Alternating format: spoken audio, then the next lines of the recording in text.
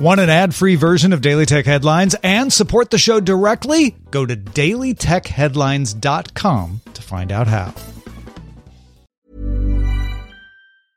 This is Paige, the co-host of Giggly Squad, and I want to tell you about a company that I've been loving, Olive & June. Olive & June gives you everything that you need for a salon-quality manicure in one box. And if you break it down, it really comes out to $2 a manicure, which is absolutely insane. It's also so easy to get salon-worthy nails at home with Olive & June. The difference between how your nails used to look when you did them yourself and now with the Mani system is a complete game changer. The best thing about Olive & June, too, is it's a quick dry. Dries in about 1 minute, lasts for 5 days, and full coverage in up to 1 to 2 coats. Visit oliveandjune.com/perfectmani20 for 20% off your first system. That's oliveandjune.com/perfectmani20 for 20% off your first system. My business used to be weighed down by the complexities of in-person payments. Then, Stripe Tap to Pay on iPhone came along and changed everything.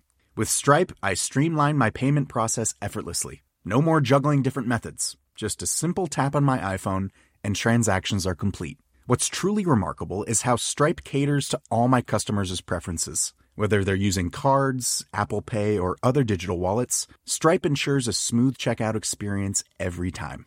Setting up Stripe was a breeze, taking just minutes to get up and running. From local markets to global retailers, Stripe helped me expand my reach and grow my business with ease. To learn how Tap to Pay on iPhone and Stripe can help grow your revenue and reach, visit stripe.com/tapiphone. These are the Daily Tech Headlines for Monday, October 24th, 2022. I'm Rich Straffolino. The Indian telco giant Jio Platforms launched the JioBook, its first laptop. It costs 15,799 Indian rupees, about $190, runs a custom Android-based OS called Jio OS, and ships with bundled apps including Microsoft 365 services.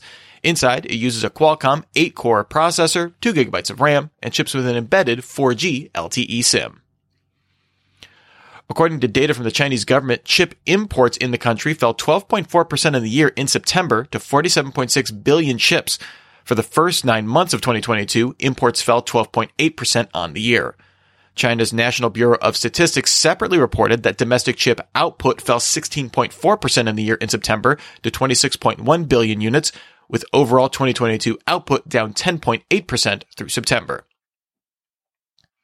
The Republican National Committee filed a lawsuit against Google in a U.S. district court in California, alleging the company put its campaign emails in spam folders for Gmail users.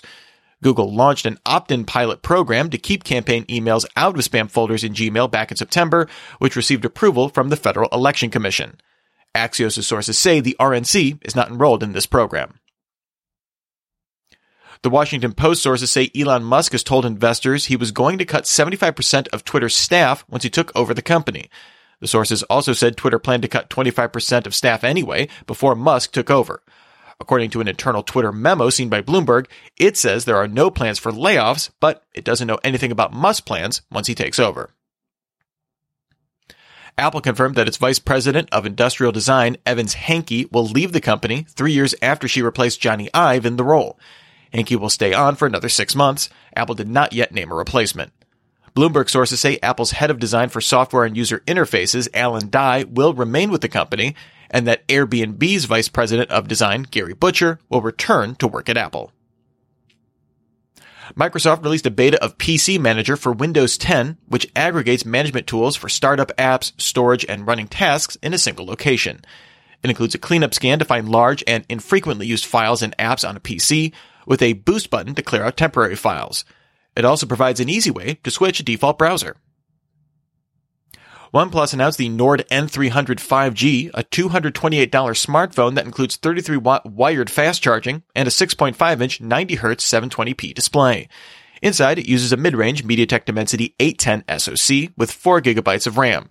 It's available from T-Mobile on November 3rd. The Indian news outlet The Wire retracted a story that accused Meta of granting an Indian politician access to its cross-check system to remove posts on its platform on demand, citing certain discrepancies in emails cited in the piece. Meta previously said evidence used in the report was fabricated. The publication said, "We are still reviewing the entire matter, including the possibility that it was deliberately sought to misinform or deceive the wire." Iran's Atomic Energy Organization claims that a group acting on behalf of a foreign country broke into its network, obtaining access to its email system. The group Black Reward claims responsibility for the attack, leaking 50 gigabytes of emails on its Telegram channel. It's unclear if this contained classified information. Security researchers frequently publish proof-of-concept code for software vulnerabilities on GitHub. These help the security community verify fixes or determine the scope of a bug. According to a new technical paper from the Leiden Institute of Advanced Computer Science, some of these are faked POCs that actually include malware themselves. Looking at over 47,000 repositories from 2017 to 2021, researchers found 4,893 deemed malicious, delivering malware ranging from remote access Trojans to Cobalt Strike.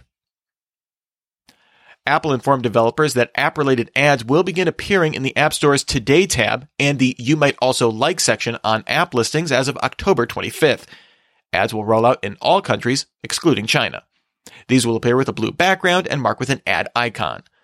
The Today tab previously only featured content picked by Apple's editorial staff.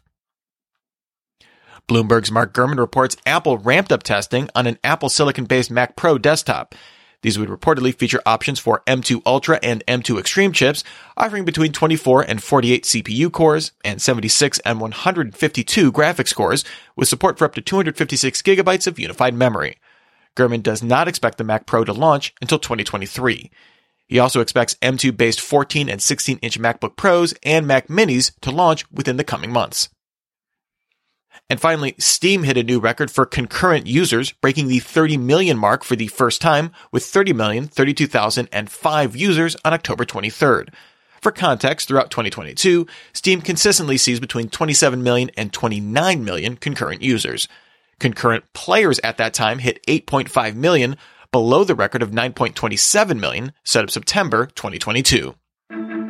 Remember, for more discussion of the tech news of the day, subscribe to Daily Tech News Show at dailytechnewsshow.com. You can find show notes and links to all these headlines there as well. Thanks for listening. We'll talk to you next time. And from all of us here at Daily Tech Headlines, remember, have a super sparkly day.